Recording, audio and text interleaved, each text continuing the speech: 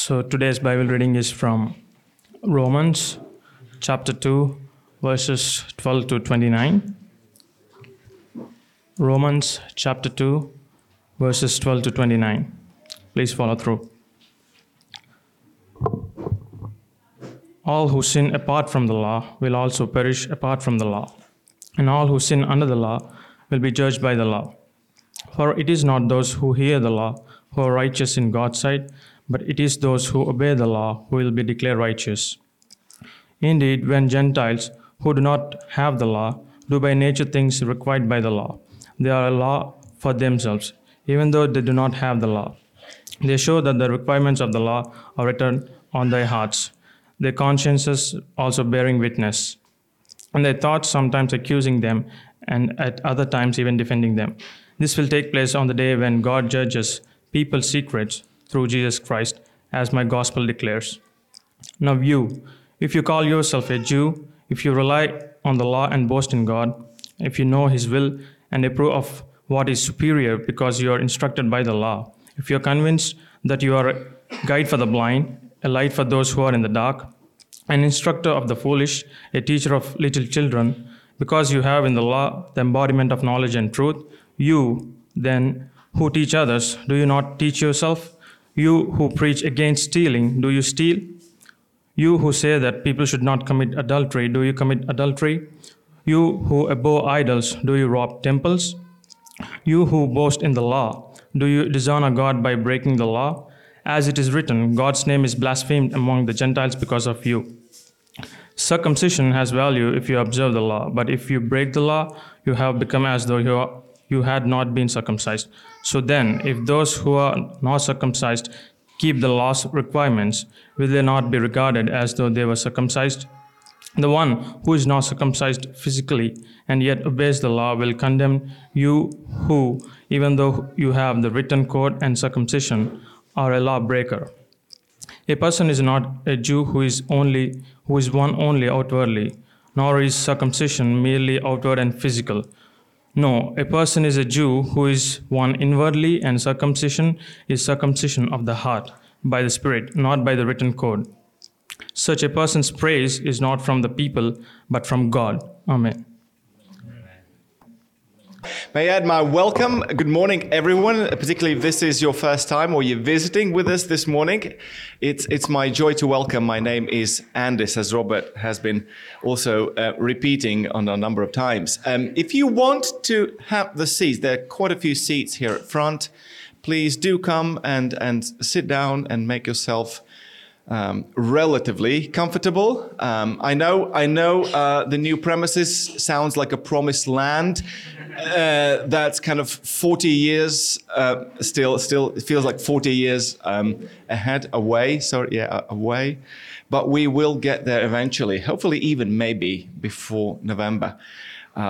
So great. Hope everyone's is seated and we can continue. That's good. So here is my sort of Sunday morning confession. I like films, movies, if you're American. Sometimes I do feel I am wasting too much time on it instead of reading maybe a few good chapters in a book in the evening. But that's beside the point today. All good action films have this moment in them. The hero gets to the villain, and the villain is about to experience the wrath and judgment. At which point the villain decides to throw his kind of, last punch by saying, "Do you know who I am? Do you know who I am?" Sorry. Slightly up. And he says it as if that would be some kind of out of jail free card for him. Ironically, the hero knows precisely who the villain is, but that's not what got him into the mess. Neither will it get him out of it, because the only thing that matters is what he did. Not who he is, but what he did.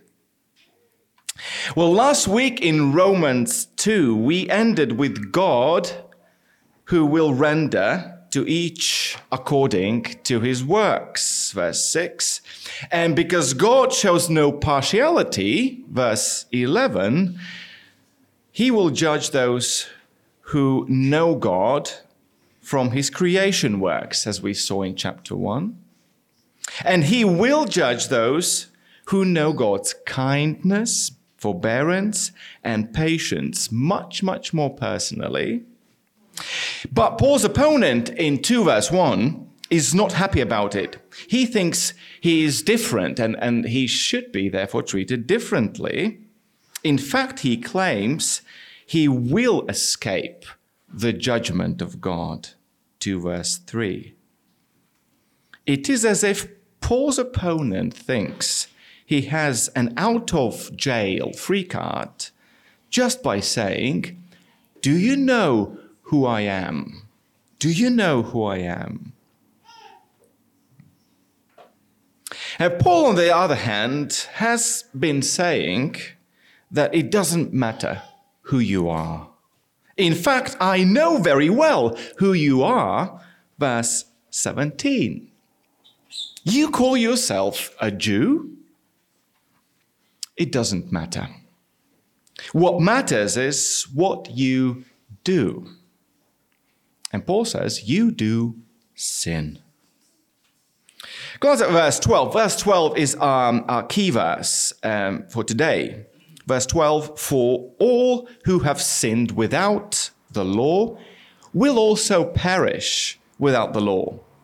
And all who have sinned under the law will be judged by the law. In the rest of our passage, Paul spells out the implications for all, Jews and Gentiles. He explains how Gentiles perish apart from the law, and that's verses 14 to 16. And then Paul shows how the Jews are judged by the law, verses 17 to 29. So I'm afraid we are still in chapter 2 in the segment of bad news. But friends, it's important because Paul's aim, let's keep in mind Paul's aim. In order for the gospel of God to be good news for all who believe, the judgment of God must be bad news for all who sin. Well, this is where we pick up today. God's impartial judgment falls on all who sin. Glance again at our key verse, verse 12. For all who have sinned without the law will also perish without the law, and all who have sinned under the law will be judged by the law. Now, verse 12 flows out of the truth found in the previous verses. That's why it starts with for. Namely, God shows no partiality. He doesn't have any favorites. Therefore, he will judge all according to the same standards. Now, two important words actually appear here for the first time in Romans: sin and law. And they both are connected. When you see the word the law, for most part, it's meant Mosaic law, the commandments of God in the Old Testament, given to the people of God through Moses. That's the law.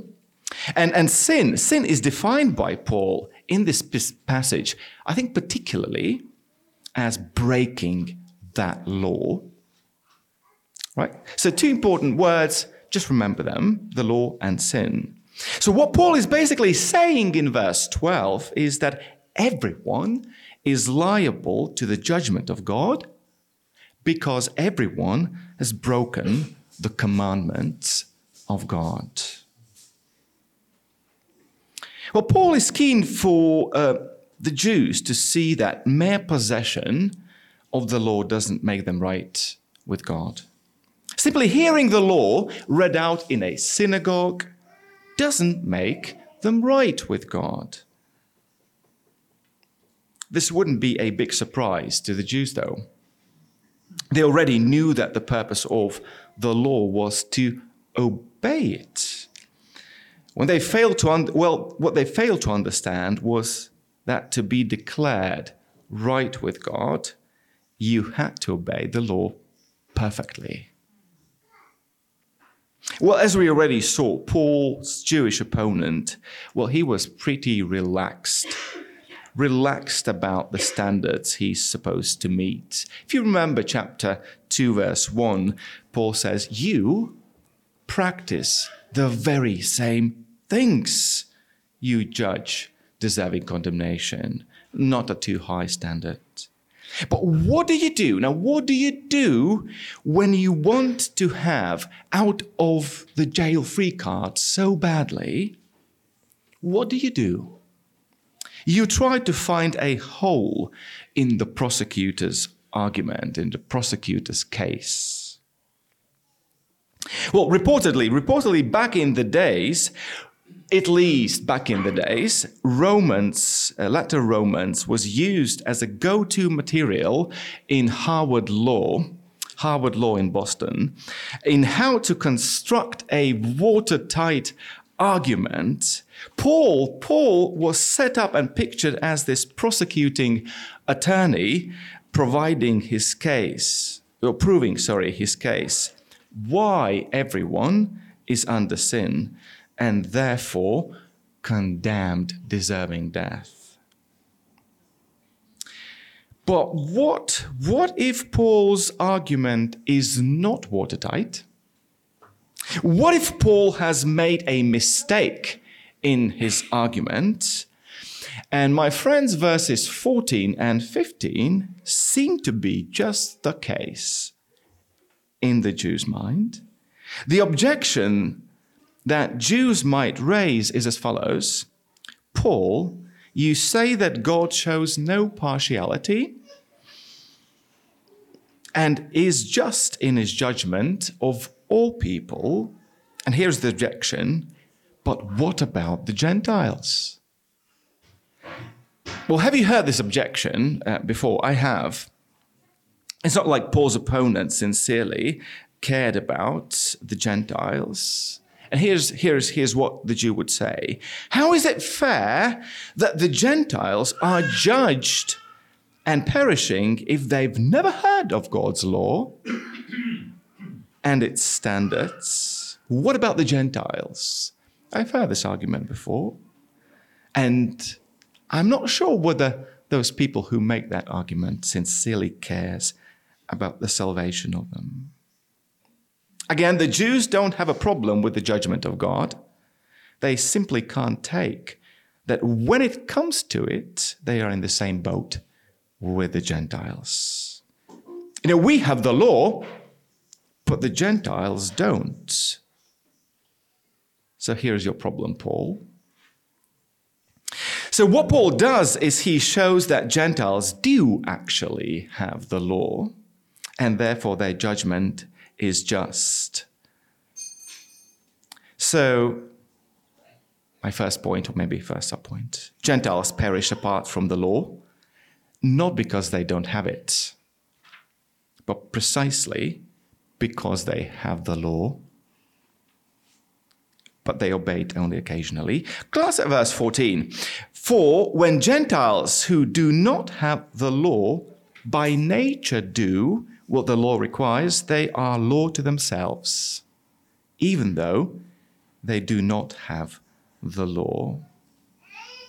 It's kind of the verses 14 and 15 are what the commentators say kind of really tricky and difficult verses. So let me say what I don't think Paul is saying here and what the verse is saying. I don't think it says that some Gentiles have a good nature and so they are put right with God apart from Christ. You may think of your moral and upright, friends back in your home countries, or maybe even here in Riga. He or she doesn't go to church. They don't believe in Jesus. But their life, and their values, they're often more noble than those of many Christians, Well, but I don't think that verse 14 is saying this, okay? Nor is Paul speaking about the Gentile who have never heard about Jesus, but their good lives prove that if they did hear the gospel, they would definitely obey it. This is our hypothetical person in the Amazonian jungles, a tribal person who has never heard the gospel, but lives a kind of according to the nature and kind of, moral life. Now, I don't think Paul is talking about that person either. Paul is not talking about the moral Gentiles who have never heard about God, being saved, because that would make the cross of Christ useless. And that would make Paul's mission trip to Spain completely unnecessary. Why go to Spain? Why tell the Gentiles in the West about Jesus? Why bother with the gospel if people can be made right with God in any other way, by nature? In fact, that's not even where Paul is going actually with verse 14. His aim is to show the Jews that in a way the Gentiles possess the law. That's Paul's precise focus in verse 14. For, glance again, when Gentiles who do not have the law by nature do what the law requires, they are law to themselves. In other words, the Gentiles are able to do what the law commands. That's Paul's point. The Gentiles are able to do what the law commands. I know of a family in my hometown. The wife runs the local hospital, and she is helping a number of people every day to keep their lives. And husband is a physio and sports trainer still. They have managed to stay married and be faithful to one another.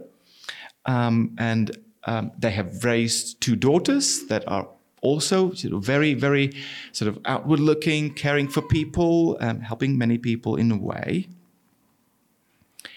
But they managed to do all of it without Jesus. No Jesus necessary to live such life. And I think that family, in my mind, from my childhood, our family friends, I think they're a perfect example of someone doing what the law requires by nature. Now, some would disagree with me on this. They would say, no, the phrase by nature, it looks back to the Gentiles not having the law by nature. They're separated from Israel, out of the covenant. They don't have the law by nature. I personally don't think it's a big problem. They're saying that Gentiles do what the law requires by nature. Why? Because Paul implies that the Gentiles' obedience is only ever occasional. It's not perfect anyway. And as such, the occasional obedience doesn't save them.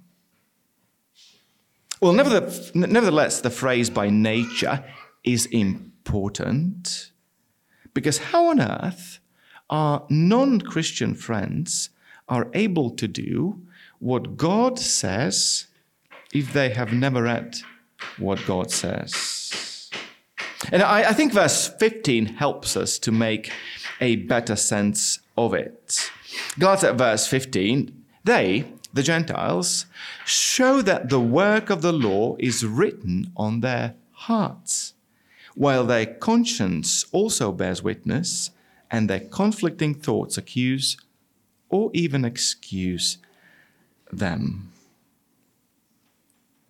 Our Gentile non-believing friends are able to occasionally obey God's moral will, not because they have read the Bible or they have heard a sermon online, but because God has written his moral code on their hearts and on the hearts of every human being. Now, how do we know it? How do we know that's the case? Their conscience bears witness to it. It makes them feel a certain way depending on what they have done. Think about it. When they have helped their neighbor to fetch a cat from the tree, their conscience rewards them and it says, "You have done a good deed today." But when they steal the neighbor's apples during night, their conscience and their conflicting thoughts accuse them, "You have done a bad deed today." I think that's how it works in a very simple way. And I think we should distinguish between this and God changing a person's heart by the Spirit.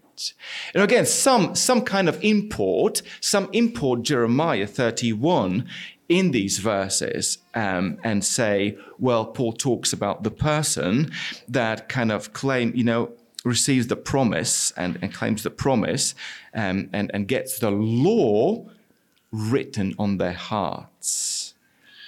And that, my friends, describes God making someone Christian by the Spirit changing the heart. But I don't think Paul says it here, because he doesn't say that the law is written on a person's heart. Did you notice how Paul puts or phrases it? The work of the law. So that the Gentile non-believers have the law only in a sense that they know God's moral will. It's still on the outside. Their conscience bears witness to it, and God's final judgment will confirm it. Verse 16, "On that day, when according to my gospel, God judges the secrets of man's heart, of men by Christ Jesus." Now, I'm quite aware that these verses, and chapter 2, is quite technical. It has taken me some time. So let me summarize. But before we move on, let me summarize this for us. We have seen so far that the Gentiles, well, let me back up. Paul is acting in this chapter as a prosecuting attorney.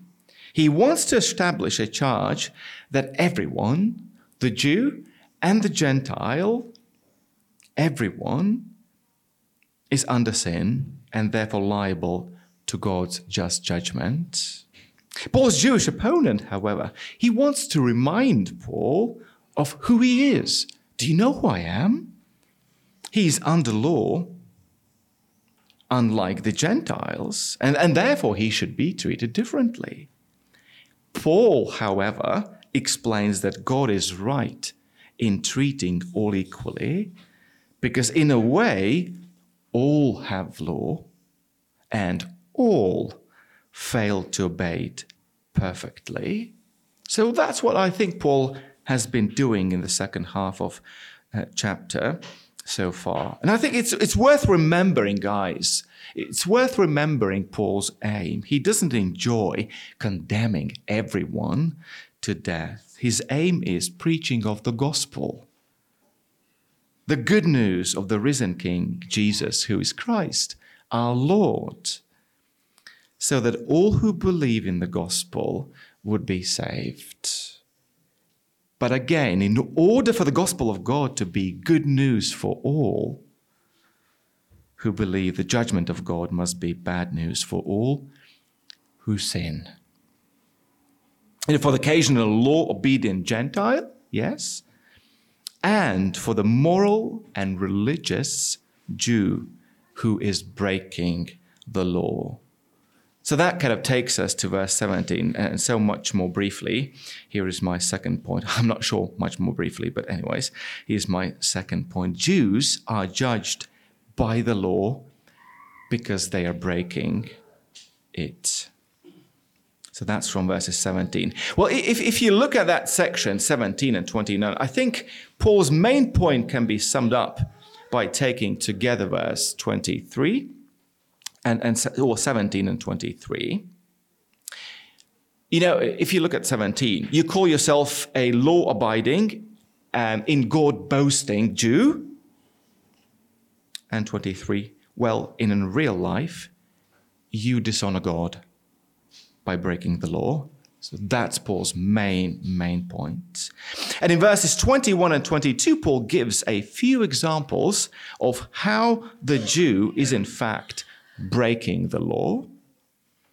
But before Paul accuses him of it, he also confirms the special privileges that Israel as a nation enjoys. So let's see some of these privileges before we go to the accusation. Verse 18. You know, these are people who know his will and approve what is excellent, because you are instructed from the law, and if you are sure that you yourself are a guide to the blind, a light to those who are in darkness, an instructor of the foolish, a teacher of children, having in the law the embodiment of knowledge and truth.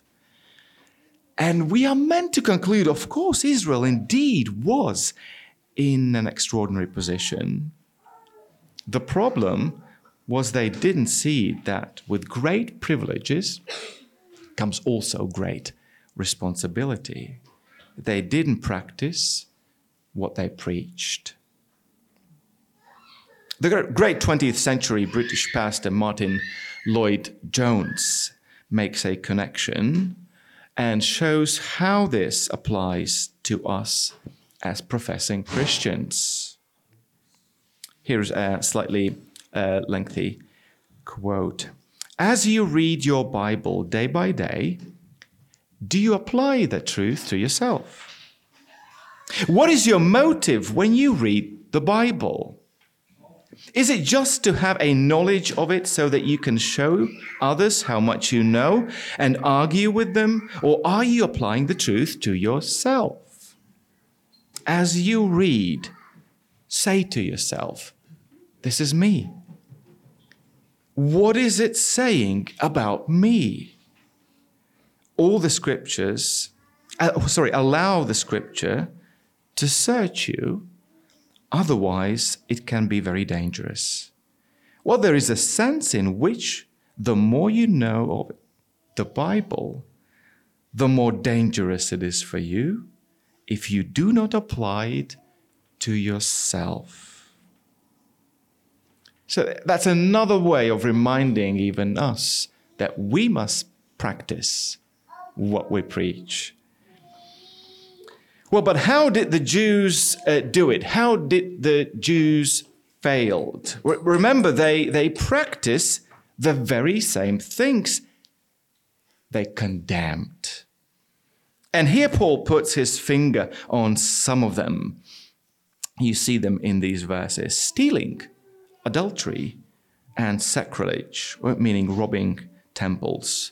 These three apparently are classic examples of Israel's rebellion in the Old Testament.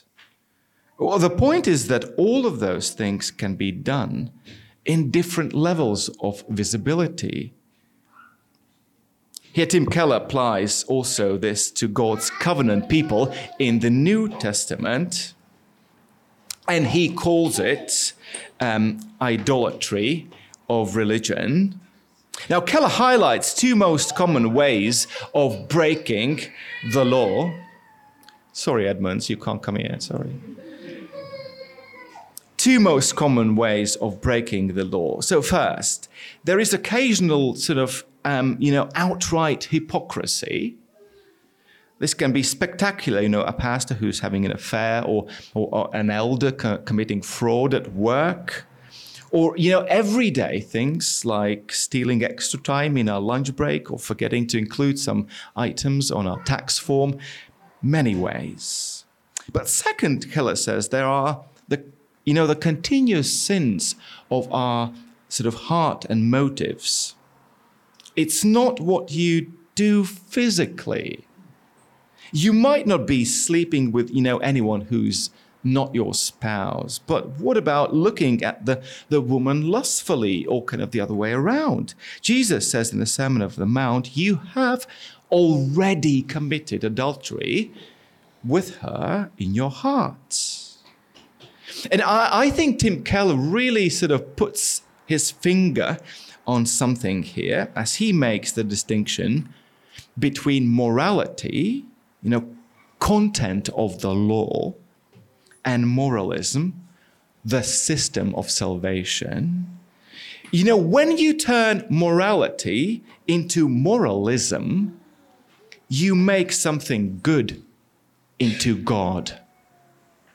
Did you follow that? When you turn morality, which is good, it's a content of the law, into moralism, you make something good into God. The fatal weakness of moralism is that it is a God that cannot protect or prevent the heart from sinning. It can't.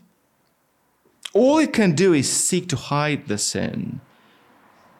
My friends, religiosity has no answers to and no power to remove selfishness, lust, anger, envy, pride, anxiety. No chance. That is something that Paul's opponent just couldn't understand here.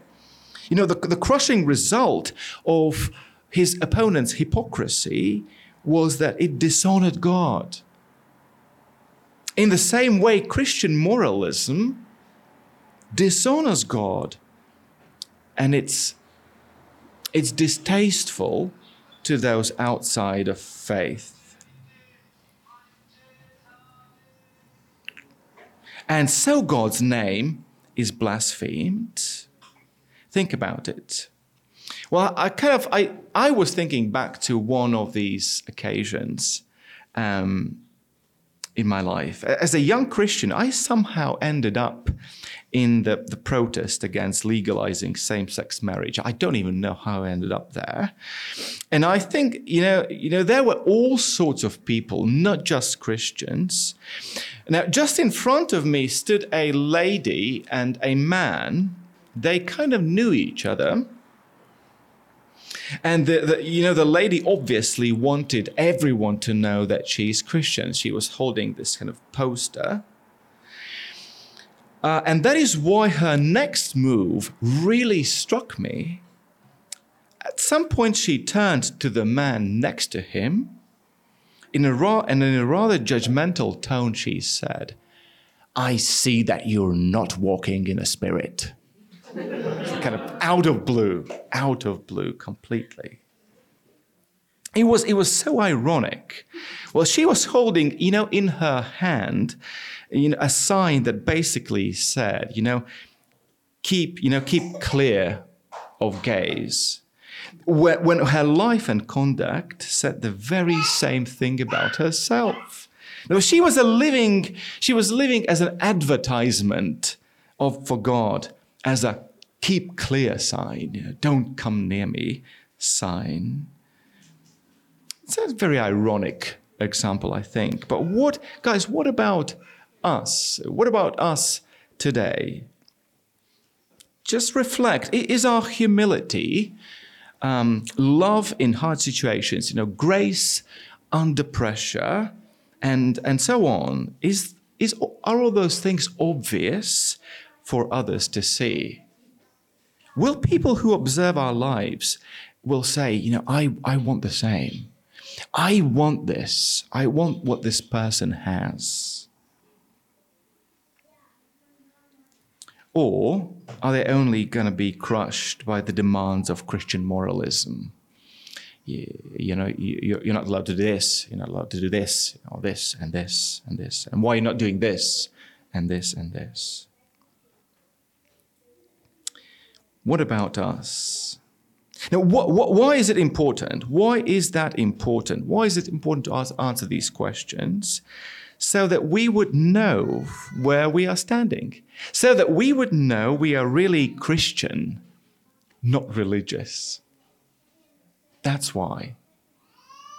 I was once attending the church service where the visiting pastor from the United States, he was hammering home this line for the good part of 35 minutes of his talk. He kept repeating, well, let me see if I can kind of get the accent there. Are you Christian or are you religious? And he was just keep repeating every other kind of 30 seconds. That's why I remember this like 15 years later. Are you Christian or are you religious? But ironically, for what I can recall, the room was filled with people, a lot of people, that I would say were quite religious. And they only thought that they are Christian. So I don't know if it ended well for the speaker, by the end of his talk and the service. I mean, ironically, I remember how once I preached in a similar situation, and I chose a topic of sort of making my case of the biblical case for singleness. That actually Paul says in Corinthians that to be single is not bad at all. It's good. And after the service, this nice grandma pulled me aside and said, Pastor, I am so, I'm so happy that my daughter wasn't here today. Anyways, you have many people that think they're Christian, but they're simply religious. Yeah, he mentioned this is the most horrifying message I've ever heard, or something like that. Anyways, friends, Paul is very keen to challenge the false assurance of his opponent, of his religious opponent. If you are breaking the law, you are not truly a Jew. And I think that's from verses 25. Look with me. For circumcision indeed is of value if you obey the law, but if you break the law, your circumcision becomes uncircumcision. Now, Paul brings in another characteristic of the Old Testament. So we had law, and now he brings in circumcision. Now, in detail, you might want to ask some of our medical students about the circumcision. I'm going to spare these details to you at the moment. But Paul continues his line of thought here. Merely having the law and circumcision doesn't exempt you from God's judgment. And a Jew would indeed appeal to his circumcision as sign of his membership, of God's people. But Paul says that the law breakers are actually uncircumcised. Circumcision, you see, always coupled with the obligation to obey. Otherwise, it doesn't matter. So by breaking God's law, the Jews make their membership badge completely invalid. Well, that in itself I think it's quite challenging to hear. It was very challenging to hear for the Paul's opponents. Well, what is truly shocking are the statements about the Gentiles in verses 26 and 27. Not only a law-keeping Gentile be seen as a true Jew, but also he will judge the circumcised Jewish lawbreaker. Truly shocking. No wonder, we get a sense in Romans that the Jews didn't like Paul very much.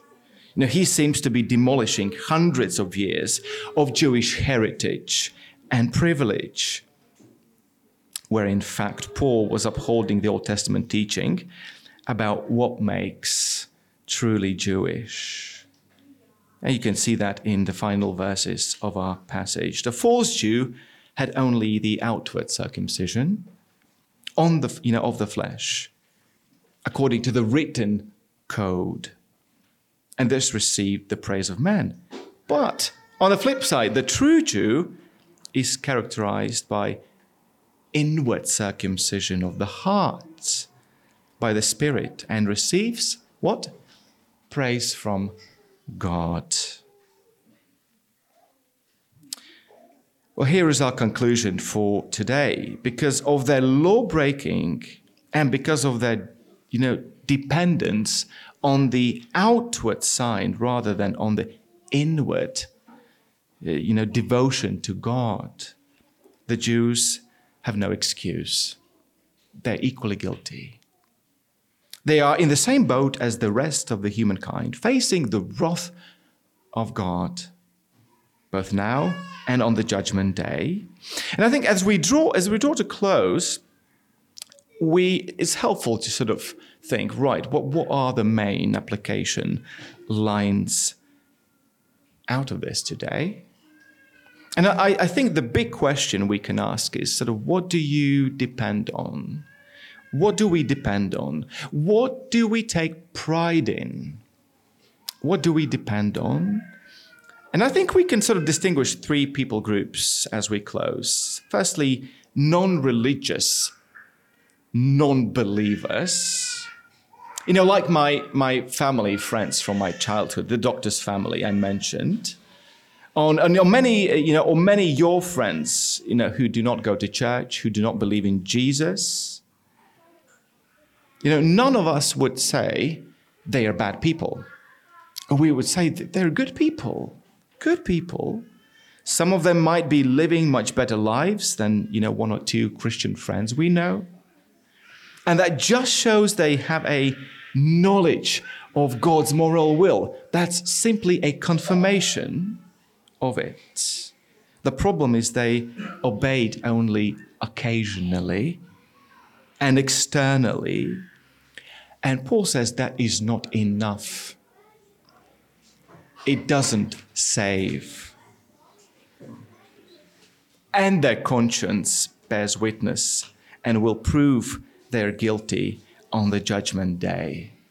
So, again, bad news for non-religious, non-believers.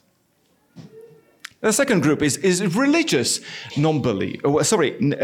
religious non-believers, yes. There are people who identify with religion in many cases on the basis of their nationality. So if you are British, you're Anglican, or if you're an Italian, you're Catholic, or if you are a Greek, or naturally you're Orthodox. Like my friend I mentioned some time ago on the plane, I'm a Christian, of course. I'm Greek. I'm a Christian. And if you suggest to such people that they are still lost, because if they have only this, I'm Greek and I'm Orthodox, I'm Italian, I'm Catholic, and so on, they are still lost and under God's judgment. If you suggest it to them, that will only insult them, and they will feel insulted. The whole culture and country is under attack. And then finally, we have religious believers. And I think, I'm not saying that this is us here today necessarily, but I think we can at least think of some dangers for us here. The dangers is putting one's faith in such things as church membership, baptism, some code of conduct, some continuous powerful or emotional experience that we have, some dramatic occurrences maybe in our lives. Or maybe that there are some rituals or traditions. Maybe it's beauty of organ music or architecture that we can put our faith in or take our pride in. It doesn't matter what it is. It doesn't save. So where is hope?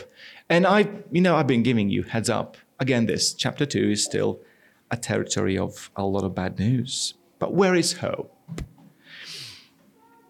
It is in the circumcision of our heart by the Spirit, as Paul closes, isn't it? Now, Paul doesn't explain it here. He doesn't explain it here, how it happens. And therefore, we have another cliffhanger for next week. So come back next week, no matter how tight and loud it is here. It's another cliffhanger. One thing we can be sure of, it's the only thing we can be sure of. It is certainly something that doesn't come from us. We do not contribute to that in any way. Our inward change that is achieved by God, by His Spirit. But this Spirit's work is the main difference between being dead or alive, between being Christian or simply religious. That is the defining difference. And that is the only thing, guys, that exempts us from being condemned to death. So let's hang in for the good news sometime in chapter 3. Let's pray.